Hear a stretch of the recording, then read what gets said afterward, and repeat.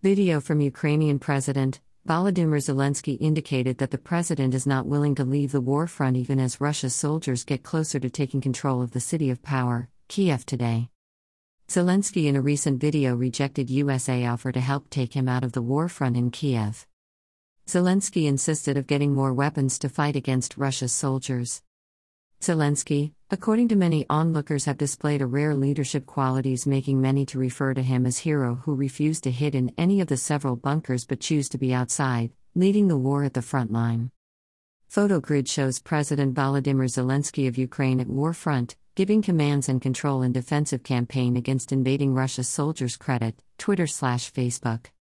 Russia's soldiers already occupying parts of the Ukrainian capital, Kiev, are planning street fighting in order to be able to be in control of the country. Observers said Russia President Vladimir Putin's intention is to capture Kiev city and arrest President Volodymyr Zelensky.